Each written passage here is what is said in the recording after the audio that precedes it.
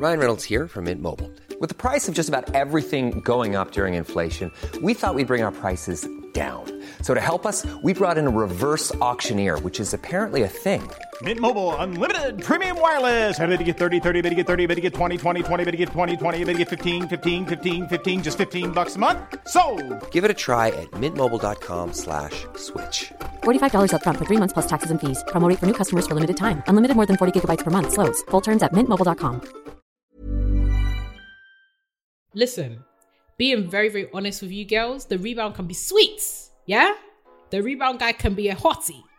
Facts. Everyone is one bad encounter away from being a horrible person. Hello and welcome to the To My Sisters podcast. I'm Renee. And I'm Courtney, and we are your online big sisters and hosts of the To My Sisters podcast. Now, we are all about promoting the wellness, growth, and development for a community of sisters across the world. And in today's conversation, we are going to be talking about post-breakup recovery. Now, we know that sometimes you need to cut off a friend or leave that relationship or situationship. But right. Once you've made the decision to choose your peace and part ways, how do you deal with the feelings of loneliness, being by yourself, and how do you put your best foot forward in starting over, trusting again, and being open to welcoming new friends and lovers into your life? Mm-hmm. Today's episode is actually an amazing suggestion from the sisters over on Instagram. What? Yes. We are super excited to actually be doing episodes which you suggest, which we have been doing along the way. But if you haven't already followed us on Instagram at To My Sisterhood, please do, because we often ask you for ideas on content, what you want to see, what you want us to talk about, and what you need help with. So without further ado, you already know what time it is. Dun, dun, dun. It's a ding, ding, ding dilemma. Oh, that was excellent. I think we need to add that in. That was... Did you hear the decibels? The octaves. Thank you, Lord. You want to book me? I'm taking photos. Okay. But let's get into this dilemma. I believe today's dilemma comes from the United States of America. No way! I think so. I don't know what state, but shout out to our American sisters. We love you. Yo, big up America. I have a lot of love for my American sisters. Yes. She used to live there. Surrogate American here. You know what I'm saying? I just have a Southern Black woman living inside of me. I do. I genuinely think in my past life. I see that for you. Thank you. I see that for you. Thanks. Anyway, Sugar, let's get into the dilemma. Sugar. She did. Y'all see what she did here? I'm telling you, her name is. I don't know what sort of name to give her though. She might be a Shelly. Shelly. Oh, we can rock with Shelly. What's some more like Sherry Ann? Nah, Sherry Ann is a bit too. She's wholesome. She's a like Southern belle kind of old school woman who's got attitude. To our Southern sisters, please. I don't know what state though. Give Courtney's alter ego a name. Sorry. Missouri? Anyway, Missouri. I don't know anything about that place. Sorry. She said, I'm sorry. I am sorry for you Missourians. I'm sorry for you. We need to get into the dilemma. Anyways. Okay, cool. Hi, Courtney and Renee. Hey. Hello. I am reaching out to you because I need help with finding my voice and making true connections with people. I graduated college last year and I have been working in this Panasonic since July, aka pandemic. I moved to a new state and I'm working in a new field that is completely different from my previous internships. I'm having such a hard time connecting with my co-workers and creating real friendships outside of work. I do have social anxiety. Whilst I am able to get my job done, I'd like to get better at earning the trust of others and becoming someone that people actually look forward to meeting. There is this saying that goes, people will forget what you said/did, but they will never forget how you made them feel. I've always been shy and a bit self-preservative, and I would like to know how you two have become so confident in sharing your stories and speaking your mind. And then she gives some examples of how she's been struggling. I often feel like I don't have a voice. I find it hard to express how I'm feeling when it matters. For example, I was disrespected by an older co-worker who told me that I was wasting company time and resources after I volunteered while he was working from home to complete a task. It was a simple task that took me less than 10 minutes to put together, and I IM'd him and asked if I could get if I could get feedback when he gets back to the office. He wrote an aggressive paragraph telling me that I should ask before doing next time, which is code for don't think for yourself. Receiving that unnecessary message from him made me freeze. And in that moment, I realized that I have no idea how to stand up for myself, how to be aggressive, and how to use my words to explain my stance and foster support. Why was I so scared? On a different note, I've recently lost my best friend. We had an argument regarding our differences in communication. I wanted her to show more interest in my life, similarly to how I support her, and she took it as a critique on her character and concluded that my expectations are too high. Now more than ever, I find myself feeling really lonely, and I'm beginning to doubt the way that I view relationships. In any case, this has me deeply reconsidering the kind of friendships that I want to have, the kind of conversations I'd like to experience and learn from. I literally cannot grow as a person until I figure things out socially. Sometimes it feels as though I am in the world's smallest bubble and nothing I have is sharp enough to burst it. I want to find my voice and confidently navigate any and every new environment. I want to stop being so fearful. Like, who gonna check me? How have you two found your voice, and how have you used it to foster your network and your community? So it's a long one, but it's a good one. Yeah. You know, being more confident in your voice, whether it comes to relationships and friendships or at work, is so important because people can take you for idiot. Like this coworker, for example, this passive aggressiveness at work. Ring on the HR, because I don't business. Real talk, actually, you're right. You cannot speak to me anyhow. You can't speak to me anyhow. Do you know who I am? Talk to me nice. Talk to me nicely. My goodness. Yeah, but what advice do you have for sis? I guess how do you think we became confident in saying things that annoyed us, but also just speaking our mind in the moment? Yeah, I think for both of us, we've been, I guess, privileged in a way to be in a lot, well, not privileged because some of the situations we've been in have been unfortunate. So I think it's a balance of like, no, I think the word is challenged. We've both been challenged by being placed in situations which mean that we cannot afford to be small and we cannot afford to not have our voices heard. So going to university, owning businesses, or, you know, going to work or doing content creations. Yeah. By virtue of stepping into these spaces, we have to get used to articulating ourselves well and also articulating our opinions well, such that it can be heard and it can be seen and it is visible and it is something that is well put together. Yeah. So I think just straight off the bat for us, it's very much about pushing yourself and putting yourself in situations that actively make you feel uncomfortable. Yeah. So for example, the one of the examples that our good sis actually put in terms of like confronting her best friend. Yeah. I know that was awkward and uncomfortable, but that was actually a really, really good example of being able to actually articulate how you're feeling and how you're thinking, because you can never really control anybody's response. This is it. But it's better that you articulate how you think and how you feel, because if it doesn't manifest as exactly that, it will manifest as something worse later on. So it's better that you're actually very clear about your communication and very clear about the things that like trouble you or worry you in a relationship, because that will crop up master something else. 100%. It's unfortunate that you lost your best friend, and friendship breakups is never easy and it's never fun. Nope. But I definitely don't think that you should take her response as a reflection on your character or the way that you've articulated things. Yeah. Because you simply just cannot control other people and their response. That's really good. Speaking to, I guess, more of a professional lens and dealing with you know, the very real reality of working with people that, you know, you may not like or may not like you or are speaking to you anyhow.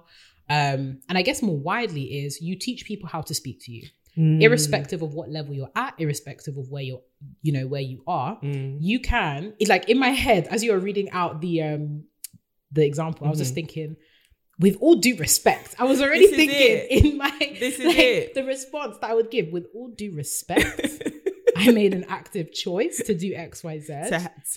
To work on this. Absolutely. This is something that I was passionate about. And I think in those kind of situations, professional situations, you need to be able to articulate yourself professionally, clearly, and without any kind of passive aggression. Yeah. And if you see any passive aggression that makes you feel uncomfortable, you have to escalate it. This is it. This is something that I actually dealt with a couple, like maybe a year or so ago, when I was working with folk that were speaking to me anyhow.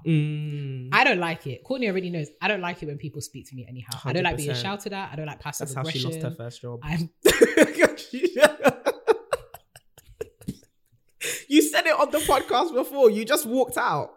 Rightfully so. But I'm screaming. Yeah. But you don't take it. You just don't take it. Yeah. We're going to even talk about like all of that good stuff in the next episode. But yeah, you need to set the example of how you would like to be treated and spoken to. Yeah. And then when those boundaries are overshot, you escalate it. Because as much as they're a senior colleague, everybody needs to be, treated with respect. This is it. And company culture dictates that.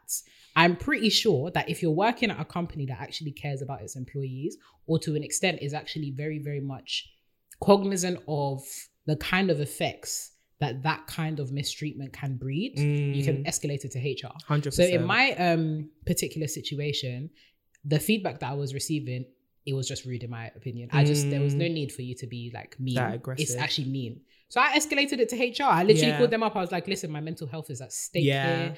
I am a valued member and employee here. I would like to, continue working here, but this has made me feel very, very uneasy. And they sorted it out ASAP. They were like, listen, we can't have any of that. It's really good. But taking several steps back even further, finding your voice always starts with you. We are such big advocates of internal work, and being able to articulate yourself actually starts with how you see yourself. And I would hazard a guess the fact that, obviously social anxiety is something that we all deal with to, varying extents. But how do you see yourself? Do you actually value what you have to say? Do you think that you actually have good things to contribute? Do you think that you actively, genuinely want to impact other people with the things that you say? And if the answer to those is a hesitation or a no, then there's actually some internal work that needs to be done first before you can actually start using your voice. So, I love that. Miss Courtney. That was so good. I felt like that was, a bit rambly. It was not trying to touch all. That was multiple bases. And you have covered all the bases. Like I 100% agree. I think in regards to the last thing you touched on, it is internal work, and it is finding confidence in yourself by believing that what it is you have to say is important. Now, I think one aspect of speaking your mind in a professional setting, which I think you highlighted very well, is you don't always have to match people's tone. You want to match people's energy. And I think in this, if he's going to be aggressive, you don't have to be aggressive. I think sometimes, especially if you're working in, sometimes men talk in a particular way that women are scared to talk, like in a way that women are scared to talk in the workplace. So I've been seeing this like TikTok or reel going around where it's like trying to email like my male colleagues, and you take out all the pleases and all the, the gentleness in the workplace, and you're just assertive and you're clear. For some people, that doesn't come naturally to them. And I think that that's completely fine. I don't think you should make efforts to sound like something you are not. I think if you have a tone that is, I'm not as confrontational as a person, I think in matching people's energy, the best thing is to use other people's voices to your advantage. So in this case, using the authority of a human resources department, or using the authority of another team member, not to hide behind them, but to say, you know what, you may not receive what it is I'm saying because I'm not an aggressive person, and I'm not going to come out of my character just to be rude as you were rude to me. But what I am going to do is show you that I can match your energy, and I'm happy to take this to somebody with authority, not because I don't have it, but because you're not going to be receptive to what it is I have to say, especially if I don't have the full confidence in knowing that I can stand for myself just yet. Don't be afraid to lean on other people who do. It's like it's kind of like having you know, when there's a bully on the school ground, like a playground, and sometimes you're a bit like, I know I need to stand up for myself, but I'm scared you're going to punch me in the face. So I'm going to go and get one of the bigger kids that's actually one of my friends to come and help you, like to beat you up. And I feel like that's a good place to Bring in start. the year 12. Yeah. Do you know what Bring I in the mean? year 12. That's a good place to start. And don't see that as a sign of weakness, but actually see that as a sign of assertiveness and a first step to getting you closer to believing that in your workplace, you deserve to feel heard and appreciated. But also the same way they have confidence to speak to you in that way is the same way you should have confidence to know that you can let your thoughts be known as well. That's why you're there. That's what you're paid for. You shouldn't be a doormat. But I think in terms of finding, I guess, our own voices and being confident in it, it's important, like you said, actually, don't see other people's responses as an indication of like, speaking my mind is wrong because people respond negatively to it. In this case of your best friend, just because your best friend took it as an attack on her character rather than an opportunity to improve in your friendship and to grow your relationship stronger, doesn't mean speaking your mind will automatically always come with negative consequences. And I think sometimes these things can scare you once you finally step out of your shell and somebody responds so negatively to it. Still keep going, because like Renee said, you did the right thing. That was the right approach to speak your mind. Oh yeah, how have you used your voices to foster a network / community? In wanting to make friends, you have to be friendly. And as you said, people don't really remember what you did for them. They remember how you feel. And I think in whatever unique way you are personally, be nice, be kind, be open to a degree that makes you comfortable. And as you build more rapport with people, I think you'll find that you'll open up more. It's not like you're incapable of making friends. You had a friend. So I think it's more of a because like having social anxiety is different to being extremely socially awkward, where it's you actually find it impossible to make friends because of just how you are, but you are open to friendship and you desire friendship. And I think you must first display the thing that you desire. So if you do want people to talk to you more, start talking to people with something as simple as, hi, how are you? How was your weekend? Get to know people more and give them the opportunity to start talking. And hopefully you can bounce off of them and their energy and their openness as well. And hopefully that can make you more comfortable to be open yourself. It does take time, but it takes intentional effort. And finding people who may be in spaces that you're more comfortable with. So finding people with common interests so you can talk on something you're more confident about, and then verging into talking to people about unknown things, you know, getting to know them and stuff. But finding common ground on things that you enjoy, for example, like TV shows, sports, whatever it may be, like, oh, did you see this? Did you see that? Do you watch this? And then talk about your thoughts on it. And you never know what will organically spring from there, but it all comes with practice and it's all a journey. Finding confidence, like Renee said, it starts with internal work, and that internal work isn't always easy, but it's necessary. So keep at it, sis, keep at it. And those co-workers, you need to set them in their place. I'm not going to lie. Email your HR now. Immediately. Okay. Hope that helped. Oh. You were actually disgusted. What? Can you imagine receiving that email? Oh, somebody's head is getting chopped. Oh, goodness me. But yeah, hopefully that helped you, sis. If you would like to send us a dilemma, please send it to our email sorry, I was about to say our handle. Wow. Please send it to our email, hello@tomysisters.com. But you can also DM us at tomysisterhood. Awesome. So it was relevant. But into today's conversation. Let's get into it. Recovering from a breakup. Like our good sis in the dilemma was saying, she broke up with her best friend recently, and that is a heartbreak that is crippling sometimes.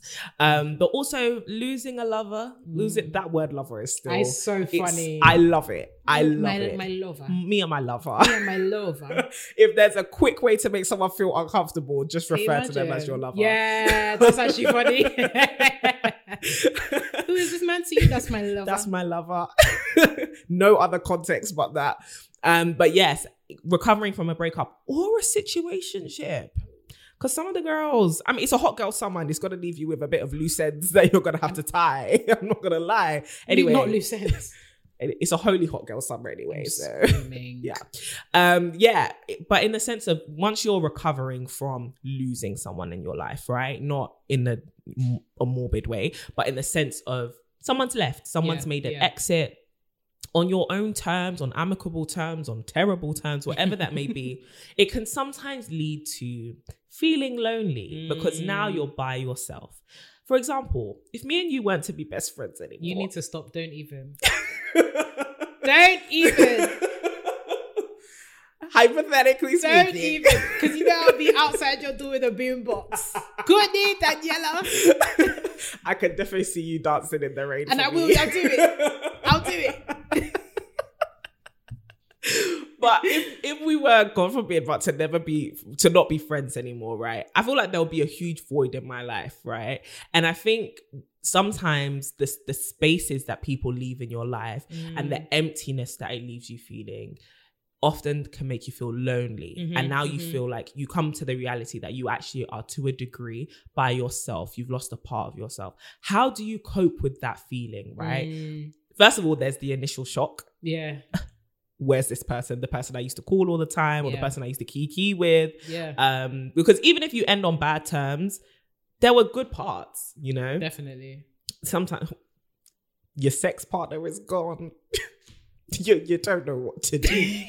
What now? What now? What do I do with all this time and these feelings? But in the sense of, how do you deal with that feeling of loneliness? Oh, goodness. There were so many memes that were going through my mind as you were speaking.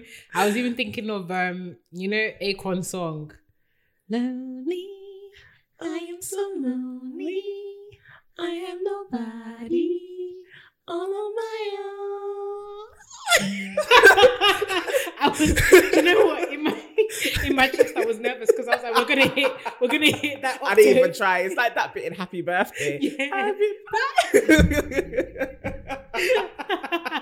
Everyone has to go quiet. Listen, there's certain octaves that I just know we have not been blessed with that kind of range. Leave that to Mariah. Mariah Carey, she can have all that. Mariah, girl, you're chopping us out here. She gave what it was supposed to be given, and she's still being paid for it. She ate us up. But coming back to dealing with loneliness. I love the fact that you touched on all the varying degrees and various ways that we can feel loneliness, because I think there's so much like focus on like, when you break up with someone romantically, your whole life is in the bin. You're out here eating Ben and Jerry's, you're watching TV screens and all of that kind of stuff.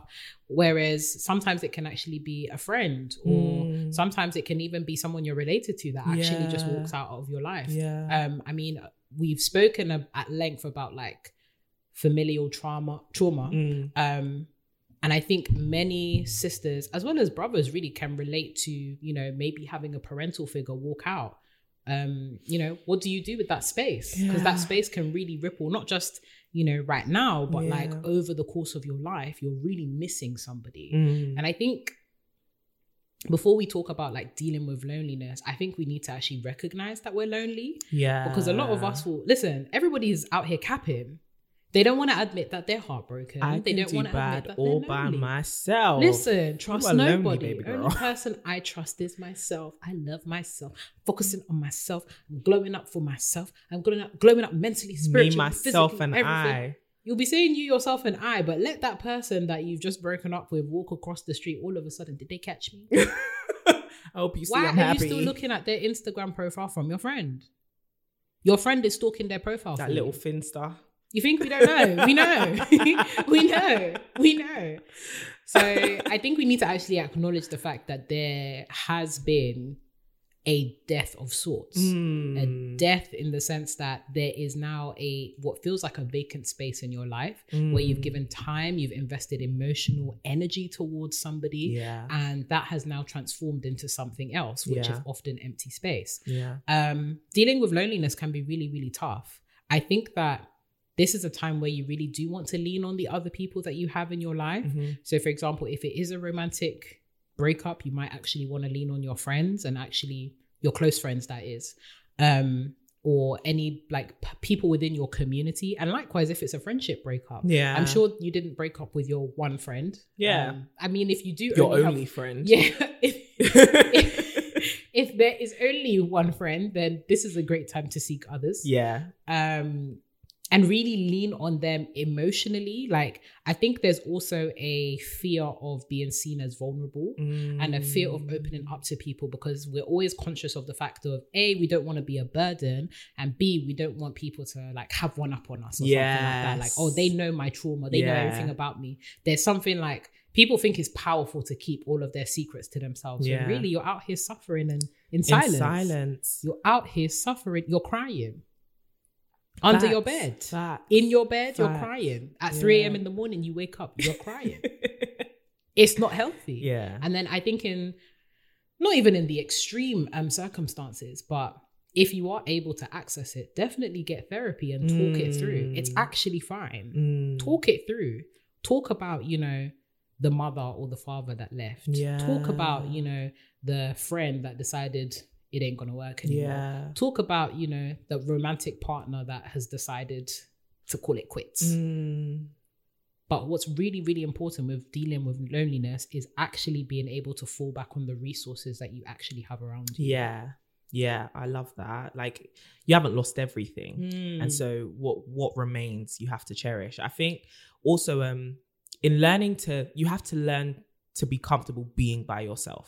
Like, and not being by yourself as in lonely, away from everybody, but in the sense that sometimes when people leave our lives, we can feel like they've taken something with them that we actually need. Like, if somebody was, a huge affirming voice in your life and they've left in whatever way, it now feels like, where's my affirmation and my reassurance going to come from? Where's my encouragement going to come from? If somebody was the main form of intimacy in your life, and an intimacy that you needed to not necessarily function, not in a healthy, unhealthy dependency, but in the sense of, if somebody in your life was the main giver of affection to you and now they've left, you're going to be feeling like, where am I going to get affection from, or who's going to love me? Where am I going to receive that from?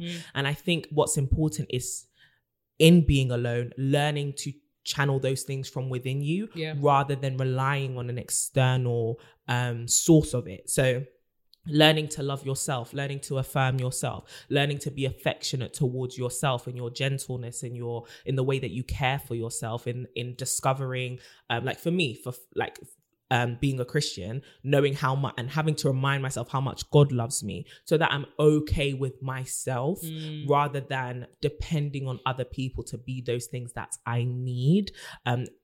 So you're not feeling lonely per se, you're just alone. Right. And that sometimes being alone is fine. And it comes with its own challenges, and you have to live up to each and every one of those tests, but it teaches you a lot. And I think one great way to deal or to get through the season of loneliness well, or not this, loneliness isn't really a season, it's more of a feeling. I think the season is being more so with yourself and learning to discover yourself independent of other people, and then to build yourself back up so that you can welcome people in again. In order to navigate that season of now being alone, you have to start realizing just how much you are enough, right? And good. Sometimes that is the most challenging thing, because we associate our strength and our most positive moments with being with someone else. When you're alone, you don't always have the opportunity to for example, some of my funniest moments have been with you. If I was constantly alone, how would I know I was funny? Do you get what I mean? Unless I actually start exploring myself, sometimes I can think you know that term, you bring out the best in me, but that doesn't mean the best in me is only exclusive to you. Yes, you bring out the best in me, but the best in me is always here. I can tap into and experience it for myself. I can use my gifts, I can use my talents, and I can enjoy my personality, even if you're not there. And that could be giving it to other people in your community, but not attaching it to just one person and latching onto one person and thinking, now that they're gone, I've lost a part of me. And I think that that's a huge thing to overcome mindset wise. Don't let somebody take a part of you with them. Like, you have to hold on to yourself and have a good firm grasp of knowing who you are and enjoying that independent of someone else's company per se. But yeah, that's what I'd say. But then in the sense of now, you're learning to be by yourself. You're learning to accept that you're alone and you're okay with it.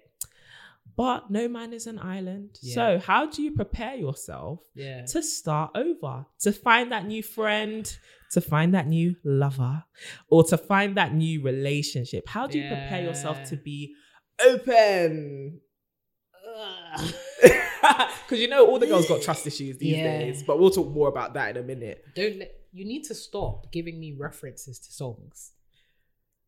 Do you want a musical episode? I think. Because you know we out here experimenting with the episodes a little bit. I think it's a new form. Hello, trust issues. It's fair. I was about to say, do you want to give us a rendition? Trust issues. Okay, I'll stop. How to start over. So if the first step in like starting over is you need to heal. Whatever that looks like for you. The thing is, like, going through breakups, oh man, they hurt. They have you out here doing some crazy things. Say it again. Bruh, like, listen, some of the breakups that I've had, it's not even like they've been super dramatic, but it's like, you know, when you've actually loved and cared for a person for a really long time, or like for a substantial amount of time, and you feel like you've actually invested a lot of yourself into it. Yeah, whatever that looks like for you, healing needs to be the priority, because you won't be able to start over once you have effectively closed the chapter before. Like when you start something, it's like, you know, when you open like multiple tabs on your computer and you're doing work on each and every one, none of them really get finished. You have to actually work through each one, close it, and then move on to the next one. That's a more like linear and I guess more effective way of getting through work in general. It's just making sure, exactly, because your mind is not, you know, constantly thinking about you know, what happened in a very unhealthy way. And I think you also need to give yourself some time to do that. I think particularly in like romantic relationships, I know there's the hot girls out there, but hear me out before you start your hot girl summer. There's the temptation, like, you know, this guy is like, we've broken up, he doesn't understand what he's missing. I'm going to find another dude that actually recognizes me for my worth. The rebound. Listen, being very, very honest with you girls, the rebound can be sweet. Yeah? The rebound guy can be a hottie. Facts. He's cute. Okay. Facts. You know, his hench is sweet. Good looking. He is everything that you know you shouldn't have. Everything. Real sweet. But let me tell you something. It's unhealthy. I know you didn't want to hear that. It's unhealthy. 100. Okay. He may be, you know, a sweet darling. Okay. He might be sending you all the right messages. He might be Mr. Right. But for you, he's not Mr. Right now. Okay. You need to give it some space. You actually need to give it some time, because even that the whole framework of thinking is absolutely problematic. Because again, you're looking for another person to validate what you felt you had with that other person. Your mind isn't on, you know, learning more about that person. Your mind isn't on, you know, creating a relationship that isn't tainted with your traumas that you've actually experienced as a result of your breakups. So in order to start afresh, you need to heal and close the chapters of your particular book with that person and transition to a place where you feel comfortable with it. Now, this may be difficult depending on how that relationship ended. I think if you end amicably, and I do recognize that that's a privilege, right? To end things amicably. 100%. But again, that can also be tricky, because then you have to think about the transition into certain boundaries. So especially if you have like a situationship that you've decided to end, it might be difficult to transition into just friends, or it might be difficult to transition into something more platonic, because you now have to erect boundaries that you're not used to having. And you can mask it with the whole, oh, but we're amicable, we're friends, we know each other, we can do this. You need to do this alone. You need to have a breakaway, and you need to close that chapter too before you can re-engage that person too. If you've had more of a, like, I guess, troublesome breakup, depending on where you're at, like if it was an abusive breakup, for example, if you've actually left an abuser, then by all means, you just need to like, contact needs to be ended for a very, very long period of time, and you need to initiate the process of healing, going to therapy, and figuring out how to again close the chapter of the trauma that you've experienced first before moving on. I can't tell you how long that's going to last. Sometimes it may last a month, 6 months, a year, even 2 years, and that's completely fine. Don't be rushing to start the next chapter still dealing with the outfall of the last chapter. Give yourself a page break. Give yourself some time to breathe first before you move on. And it also gives you the opportunity to really realign your values and really think about and focus. What is it that you actually want? And what is it that you actually need right now? Yeah, that's what I was going to say. Into a new relationship with anybody. That's what I was going to say. I think it's a great time to reassess your standards, your values, your boundaries. Identify how they were crossed the last time, and not just the mistakes of the other person, because it's easy to lose somebody and think because they've exited they were in the wrong. That's good. But actually it could be you were the one who's exiting their life. This is true. Now you need to assess, where did you go wrong, or where did you let people cross the line, and why did you let them cross the line? For example, in the dilemma, is it that I have a confidence issue? Am I scared to speak my mind, or am I actually a person who is more of a villain? Am I more not villain problematic? No, I'm using the term we used in our generational trauma episode, but in the sense that am I the antagonist in this situation? And so I think what's important to do is really have some self-awareness now and do a good self-assessment in terms of, how did I perform in that relationship? How can the way that I performed in that relationship hinder a new relationship, and really tackle those issues from the inside out? Another good way to prepare over is get your confidence back, right? It's easy for somebody to have a breakup of a situationship, or to lose a friend and now think, something's wrong with me, this has to be a reflection of my worth, my value, and how important I am as a person. And it may not be, it's probably not any of those things. Actually, get your confidence back in believing that you actually deserve good things and you can have good things. And I guess this is also a good way to get over trust issues, to know that even though someone may have violated your trust, not everybody is like that. And you need to give people the benefit of the doubt, including yourself. And so I think in order to prepare yourself, you need to start learning to be open, and you start opening up, like you said, in vulnerability, but also being confident in being open. That if I am vulnerable, I am not too scared of what people will see, because I realize that there's beauty in it. There may be some, ugliness, some past experiences, whatever, but I'm dealing with those things, and all things have come together to make something beautiful. That is me as a person in my full experience, and being confident in that. So get your confidence back, sis. That's what I'd say. But then what are the mindsets you have to tackle then in order to really get over trust issues? Because when people leave your life, sometimes they can leave serious scars, right? How do you, the nitty gritty of healing, what would you say is one of the biggest mindset shifts you have to have? That's a really good question. I'm Thank so you. sorry. I literally have thought of another song as well, but I'm not going to. Come on, musical interlude break. Gosh. Okay, bear with me with this one. Bear with me. High School Musical. Yeah. I've got to move on and be who I am. What about us? Just don't belong here. I hope you understand. I'm trying to understand. What's the next words? I watched High School Musical in 10 years. We might find our place in this world someday, but at least for now, I want you to stay. I gotta go my own way. Wow. Vanessa and Troy. Listen. They were going through some stuff. That's too much drama for their age, We actually need to do a whole breakdown of High School. That puts some very bad ideas. Do you know what would mind. actually be really cool? Looking at some of our past shows that we were really invested and how they have ruined our perception of life. Them, because they were 17? If that. Talk about I've got to move on and be. This is a high school flick. You met Ross in the snow somewhere. Listen. One vacation. Listen, and then once we've done that, we have to do Camp Rock as well, because they were going through some. Listen. Which do you prefer, Camp Rock or High School Musical? What do you think is better? Better. High School Musical. Really? Yeah. But did Camp Rock have 2 parts? Yeah, that second part was terrible. Awful. But I feel like Camp Rock #1 could easily tackle the first 3 High School Musical films. Yep. First of all, I heard this opinion recently. I can't remember who from, that High School Musical had way too many. It continued for way too long. Yeah, it did. No. Way They should have too long. 2 was even a stretch, but they had some good music in there. Did you? I preferred High School Musical 2 to the first one. Really? 100.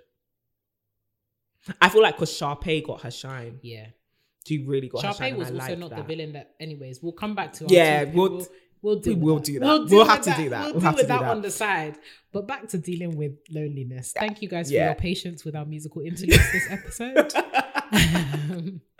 This episode is not yet sponsored by Disney, but we're working on it. We're working on it. Disney Plus, if you see this. But yeah, the biggest mindset shifts that you have to, I guess, take into account when you are trying to start over and you know, overcome trust issues and all of that good stuff is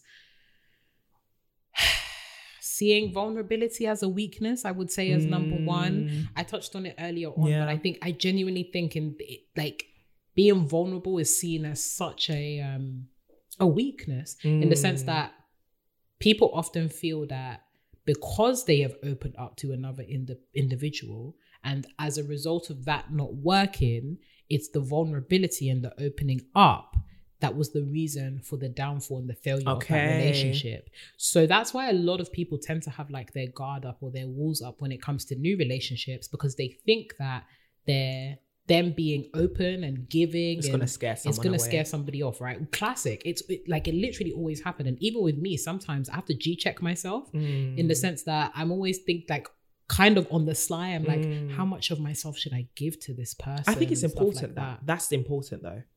Definitely. I think it's 100. definitely important. But when it gets to the point where, as you said in one of our previous episodes, that you're building a fortress. Yeah. You're completely blocked off. And you have now become the thing that you're actually trying to avoid. And in fact, you've actually become the opposite of everything that you are in order to protect yourself. Yeah. Sometimes self-preservation ends up destroying everything else in its path. Yeah. It's not defense. You become offensive. Precisely. So I think seeing vulnerability as a weakness is probably one of the biggest things that people have to overcome. And not in the sense of like, you know, you should go and open yourself up to every Tom, Dick and Harry that you come across, whether it's a friend or whatever, but not allowing how you naturally are in relationships and the good things that you really bring, the value that you bring to relationships, not allowing that to dim as a result of the past trauma that you've experienced. And it's definitely a lot of internal work that you have to do to be able to get back to that place where you feel comfortable enough to do that. Yeah. But remember, the new people in that, you know, come into your life, it's not their responsibility to fix something that they didn't break. Ooh.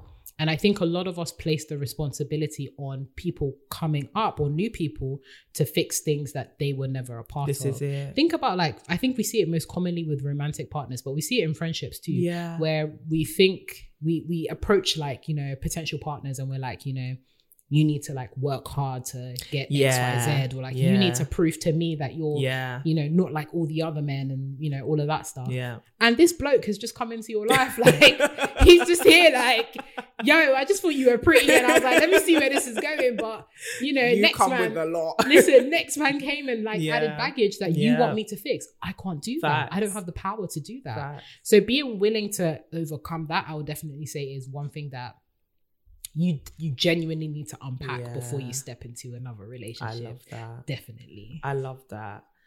That's so true. Just making people jump through so many hurdles and tests. It's unnecessary, sis. My man just asked you for a coffee and now you're like, listen, I'll say yes to a coffee, but like you need to understand that obviously I come with a lot of, you know, you've got to work. But even because hard. this is the thing, and people use it as like a, and you'll do it because you'll do it to show me that I'm important to you, right? If you think I'm worth a lot, then you will pass all these tests and jump through all these hoops. People don't want to be tested like that. Actually, it's very it's tiring. Like, it's very draining when someone keeps testing you and you haven't shown them any reason why they should doubt you. They're using other people's failures and they're projecting that onto you. And I guess my mindset thing would be, you're not the only clean-hearted person. And I think oftentimes we can get so like, no one else is to be trusted. Does that include you? Oftentimes we are happy to accept that, no, I'm a good person. I just don't believe that anyone else is a good person. Get that self-centered thinking out of your brain. Like, everyone is one bad encounter away from being a horrible person, basically. And I think it's important to give everyone the benefit of the doubt and realize that the range of the human experience is that oftentimes you do not live up to your expectations for yourself even. Sometimes we have high standards for our own character. One bad traffic situation and you completely violated that code. Road rage. Different. You know, exactly. And so we can all disappoint ourselves. It doesn't make us intrinsically bad people. It just means that we need to work on ourselves and actually see how we react in different circumstances and different experiences with different triggers. And so stop thinking that you're the only clean-hearted person. There are other clean-hearted people out there. And with that mindset and with that thinking, you need to be open to accepting that, yes, some people can make mistakes. And yes, you should analyze people and really observe their behavior and how consistent they keep tripping up. Because sometimes trip-ups are just consistent bad behavior. But I think what's important is being open to knowing that there are good people out there. Yeah. Because you can easily think, all men are this, all women are this, all friends are this. Nah. You've got to be open to giving people the benefit of the doubt. In order and just generally, love, relationships is a risk. Vulnerability is a risk. There will always be an element of opening yourself up. If you're going to open yourself up to be loved, you open yourself up to be hurt. Yeah. And I think that's where a lot of us get stuck. I don't want to be hurt, but you're closing yourself off from love too. Yeah. So either you completely accept that you want to be alone forever or you take the risk. Yeah. Sorry, sis. That's life. That's life. Sorry. Your Sorry. face is killing me. And like, not everyone is going to be perfect all the time. This is it. People, and this is not that we are not perfect all the time. Not even a little bit. Not even a little bit. There's going to be times where you know, actively despise the person or despise, you know, something they've done, or they'll despise you. I think giving people grace as well and understanding that nobody is perfect. We're all trying. This is it, and this is all we can do. Give our best. And that's it. That doesn't mean we're going to be perfect. Because you're not like that. Like you yourself are not like that, even when you're by yourself. And I think this is actually another topic for, another point for one of the earlier topics in terms of preparing yourself to start over.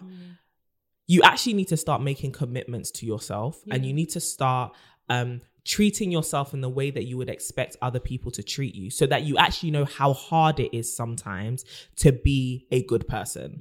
And the reason why I say that is sometimes we expect things from people and we take it for granted because we don't know how hard it is sometimes to give it, because we assume that we would just give it naturally, right? Yeah. So for example, I want my friend, the next friend that I want the next person I'm with to be generous. But we don't intentionally practice generosity, right? And we just assume being generous, it's an easy thing to do. If someone needs something, I'll give it. But how intentional have you been about being generous so that you know how challenging it actually is? Because until you know how challenging it is, you'll think that that person is not doing it out of laziness. Yeah. And you're not realizing that it's actually a personal challenge to live up to these expectations. Do you get what I mean? So I want somebody to message me all the time. Do you message people all the time? Is that because you find it easy, or is that because you're making an intentional effort to? Because for some people, it may be an intentional effort to do that. And until you realize that, you'll be thinking they're taking the lazy way or the easy way out, when actually this doesn't come naturally to them. So you're asking them to do so much that goes against their natural character that you're draining them, because you're not taking time to understand who they are as a person. You're really just you're trying to make them fit your criteria. And now you're forcing them to fit into a box they don't fit in. And that's very uncomfortable. That's an easy way to push people away, to not accept them for how they come and their natural process of evolution, but rather trying to force them to be something. Like we always say, this isn't build a man, this ain't build a woman, this ain't build a bear. What this is everyone's on a journey and you're going to meet someone at a particular point in their journey. You have to appreciate the fact that they're still walking their path every single day. If you force them to be something they're not, you're going to be frustrated and they're going to feel like they're not enough. Yeah. Wow. That was... Oof.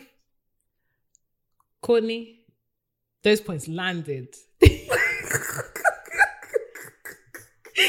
Those points landed. Let me tell you why. Because these things are often manifesting like the tiniest of things, right? Everyone's like, oh, you know, I want my partner to send me good morning messages every single morning. Do you know how tiring that is? I don't even wake up early sometimes. Do you know how tiring that is? And you're going to be upset that I didn't send you a good... Was I awake? Every morning, good morning, honey. Sometimes you're after, and the thing is, like, it context matters, right? Because you could have pissed the person off yesterday. Yeah. But tomorrow morning, you now want them to say good morning, honey. Because I'm not gonna lie, I'm working on myself. I haven't quite arrived. This is it. I'm working on myself. I'm working on it. I think it's one thing to articulate, you know, your love language and how you want to be, you know, loved and cherished, and it's another thing to expect it to be intuitive. Yes. I think a lot of us expect our partners, our friends, the people that love us to intuitively know how to love us. But oftentimes you actually have to be very, very, very loud and very clear about how you want to be loved. And you also need to be reasonable, because it's not just about you getting, but also you giving. I love what you said about practice how you want to be loved and see if it's actually feasible and understand the challenges that come with it, because it's not easy. The messages, and you won't appreciate it when it comes. Listen, the messages one is just an example. Even like things like gifts and stuff. Like I expect, you know, random gifts and flowers. Do you know how expensive flowers are? And if you saw how it's hurting your pocket, you would appreciate what you got. Do you get what I mean? And this is not to say lower your standards. Not at all. No. Not at all. What we're saying is realize what it takes to live up to your standards. Yes. It takes a lot. Yes. That's good. Challenge yourself to meet up to that, but don't expect someone to do something that you haven't done for yourself. Mm-hmm. And being alone is the perfect time to make yourself live up to that. Yeah, 100. Oh, God, Courtney, you've really given us today. You gave what was supposed to be given. You gave what was supposed to be given. My goodness. But yeah, no, we definitely challenge you to do that. And oh God, it's such a beautiful point, man. Genuinely practice how you want to be loved and really, really see it. And also don't assume that the way that you want to be loved is the way that everybody else wants to be loved. This is it. I think all of us will say, oh, you know, I'm a great friend, I'm a great partner, I do X, Y, Z for this person. But have you actually asked them how they receive love, if they like it? Yeah. I can actually give a personal example about that. So I'm not I think gifts is on, well, it's changing now. If you want to send me stuff, send it. But gifts was the lowest thing. I'm just being real. Gifts was the lowest thing on my, the lowest one of my five love languages. And so I never expect gifts, and I don't give gifts either, because it doesn't, I don't compute sometimes how that can mean love, if that makes sense. I am big on quality time, words of affirmation, acts of service, all of that, physical touch, all of that. But then I made friends and suddenly they are like, you didn't give me a birthday present. I'm thinking, yeah. And similarly, because when it was my birthday, I didn't expect you to give me anything either, but gifts were how they primarily received love, and it was causing big fractions in our relationship, because it was like, I don't receive love the same way you receive love, so you can't expect to give what you would naturally receive, because I'm not you. And I think that was one of the biggest challenges for me, because I have to, and this is the thing, you have to learn other people, and in that also what you were saying about everything that you expect might not come intuitively to the person you're expecting it from. So you have to learn to be patient. And a lot of us don't give people that grace of time to actually learn us and to start behaving properly, for a lack of a better term, right? If I tell you I expect, for example, if I tell you my primary way of receiving love is quality time, I can't expect you to drop everything in your life to start spending time with me. You're going to have to rearrange your schedule. You're going to have to find a new daily routine, a new pace, all of that. I need to be patient with you actually making those changes. That's true. If I'm too aggressive with that, and I haven't learned that I'm on a journey and you're on a journey, I will quickly become frustrated at the fact that I told you something last week and you haven't changed. told it to you 6 days ago. 6 I was days ago. expecting something to have happened 6 by days now. ago, and you haven't changed your whole schedule. Do you get what? But in that though, to be fair for both sides, you have to have open lines of communication with that. You know, if it's like, okay, well, I need to now learn to change my schedule and I'm working on it and I am making an active effort. Please just give me time. That's as simple enough as to say, be patient, you know? For sure. And I think, especially when it's a love language that doesn't come naturally to you, or it's something that you have stigma or trauma attached to it, such that you actually don't like it at all. So an example that I can give is like one of my like past partners, his top like, what do you call it, love language was acts of service. Okay. And for me, being first daughter, second generation migrant, I don't like acts of service at it's all. just free labor. It feels like labor to me. It's something that I've done all my life. And it's like, wow, if you wanted a maid, you should have just said something instead. Do I look like a maid to you? This is true. It's like, no, acts of service. And I actually had to, it wasn't even just about, you know, performing the act, but also destigmatizing my relationship to the acts as well. I think some of us actually actively, it's not even just that we don't see the value of that particular love language, but we actively have either trauma or some kind of stigma attached to it, such that it's actually not easy to do. Or for example, if you're somebody that is with someone that likes physical touch, but by all intents and purposes, physical touch is a sore point for you because you may have, you know, experienced abuse or something. That requires time to be able to show that. So I think I love what you said about patience, because it really is, man, relationships are hard. Friendships, relationships, all of it is so tough. And we don't give it enough thought because it just seems like something, because we know we need it, it seems like something that's just automatically going to happen. It takes work. Friendships take work. Relationships take work. Love takes work. It takes sacrifice. It takes all of that stuff. Big sigh. Okay, so then I guess lastly, and this is actually directly from well, to be honest, this whole episode is directly from the comments on that, our most recent Instagram post, but being open-minded versus knowing your standards, values, and preferences, right? So sometimes, for example, Pastor Mike Todd, rip up your list, right? All your expectations and stuff, the person you're going to be with, they're probably not going to match it. Be open-minded. But sometimes you need to have expectations, boundaries, standards, etc. How do you balance being too rigid and being open-minded, but still knowing what it is that you need and want? Bruh, I'm dumbfounded because that's a tough one. It actually is really, really sticky because I see both sides, right? It doesn't make sense. And I think we can't ignore the fact that when we are seeking partners, we do have things that we're looking for. Yes. We do have expectations. There are certain qualities, traits, even physical attributes that we look for. And I don't think, especially as women, I don't think we should be ashamed to say that we have preferences. Because I think there's also that, right? Like this whole rip up your list, right? And it's like, I get it, but then at the same time, I know that there's certain things I'm attracted to and I can't ignore them, right? However, some of us do take it a bit too far in the sense that some of our expectations or standards can be unrealistic, first of all. And we spoke about this in our last episode on dating, whereby we haven't even done the work as to understand whether our preferences or our stick figure man prefers us. Like, are you, in writing this list, do you match any of the qualities that you're looking for? Or do you think that a person that has the qualities that you're looking for wants you? And have you done work to find out if that's the case? So I think it's definitely a double-edged sword. Speaking about being open-minded and being flexible, listen, I have met many people who have talked about the fact that, you know, their partner, they had to, you know, grow on them. Like, oh yeah. He was a grower. He had to grow on me. Dear. He was a grower.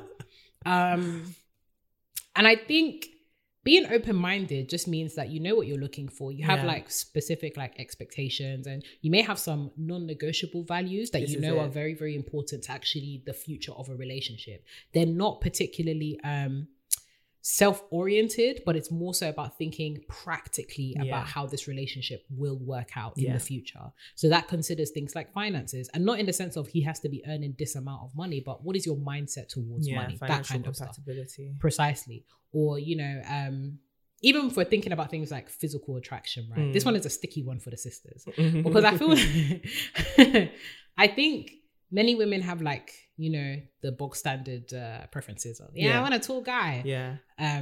But I think it's about having flexibility within those essentialisms, right? So, okay, cool. You like men that are 6 foot plus, but you could probably do someone that's 5'11", 5'10", Yeah.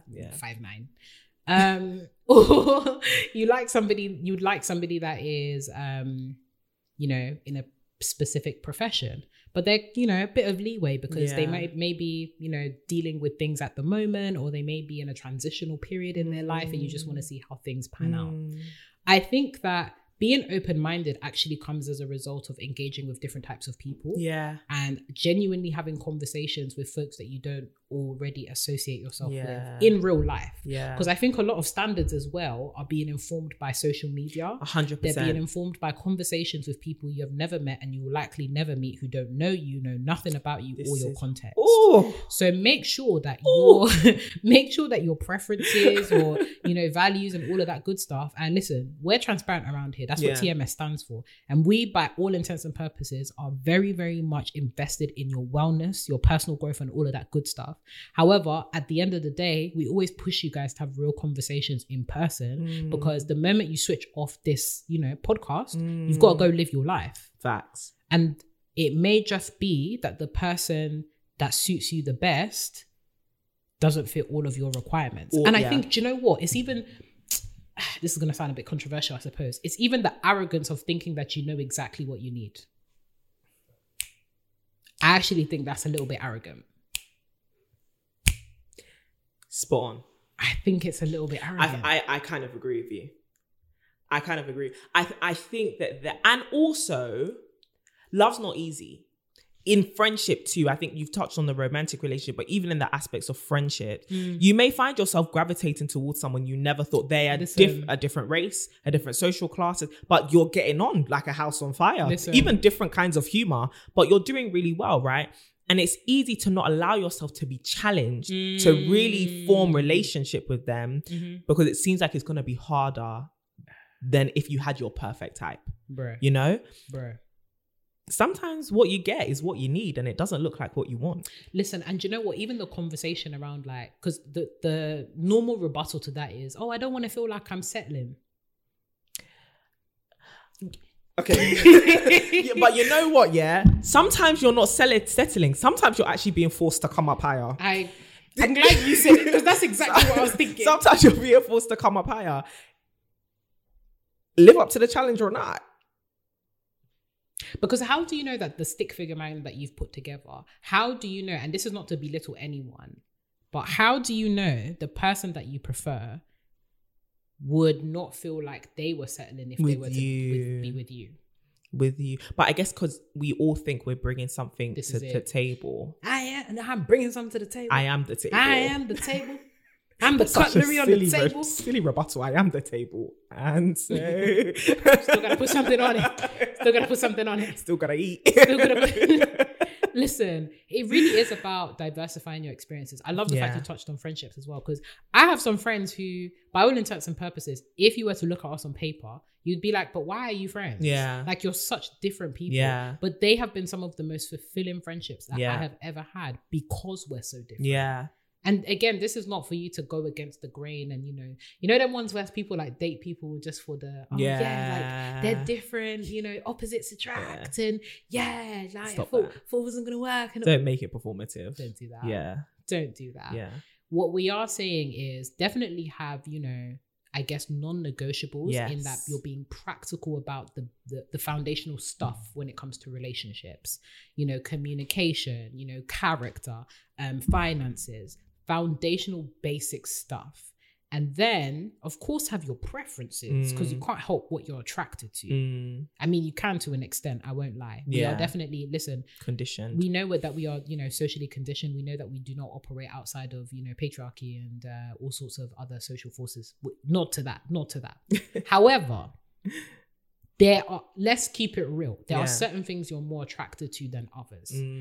That doesn't mean that those people that have those kind of features or those specific characteristics, that doesn't mean those are the only people you will ever be attracted to. This is it. He doesn't have a beard. Okay. Yeah. For some, okay, yeah. No. I'm just saying in the sense that it really comes down to you personally.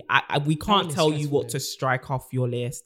We can't tell you what to put on it. All we can say is, like you said, there are foundational things which are going to have on your list, which are complete non-negotiables, right? For some people, it could be faith, it could be ideologies, it could whatever it may be. But there are other things which may be more aesthetic or whatever, which for you may be like, it's a non-negotiable, as in the opposite completely turns me off and it's going to be impossible. Fine, then that's a non-negotiable. But really assess where these things are coming from and if it's actually a non-negotiable. Yeah. There are some things we tell ourselves in the stance of, I just have my standards and I should be allowed to have that. Okay, you're going to probably be looking for a really long time. And if you are committed to that time, then that's fine. That in itself is fine. You've got to make a compromise somewhere. And for you, it may be because I'm not compromising on my list, I'm happy to compromise on the time that it takes me. I can happily look for Mr. Right and Mr. Perfect for the rest of my life till I meet him. That's fine. Or with your friendships, if you don't fulfill all of these things for me, I don't need a close friend. I don't need a best friend. I will happily take the challenges of life on my own. You're saying I'm getting ready to be used to that hardship. That's a personal choice. So I feel like just become realistic about the actual true realities, the realities of the choices that you are making and what you're committing yourself to. That's what I'd say. But I think you summarized being open-minded versus having standards really, really well.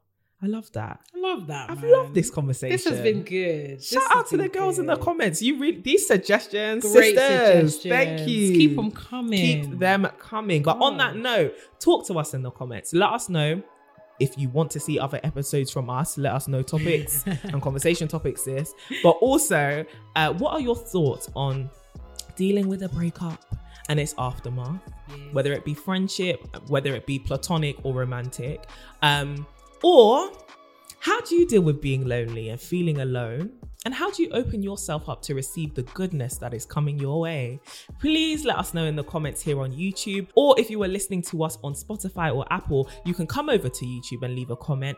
Or you can go over to our Instagram @ToMySisterhood and let us know under our content over there. Or you can send us a message and come and say hi to us individually @Renee Kapuku and @CD Boating.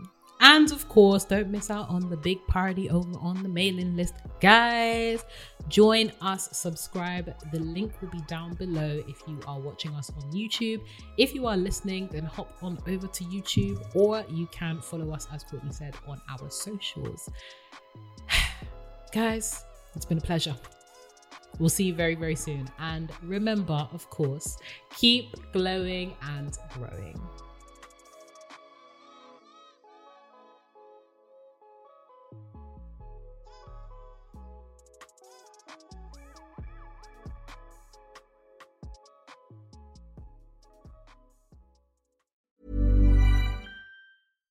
Mom deserves better than a drugstore card. This Mother's Day, surprise her with a truly special personalized card from Moonpig. Add your favorite photos, a heartfelt message, and we'll even mail it for you the same day, all for just $5. From mom to grandma, we have something to celebrate every mom in your life. Every mom deserves a Moonpig card. Get 50% off your first card at Moonpig.com. Moonpig.com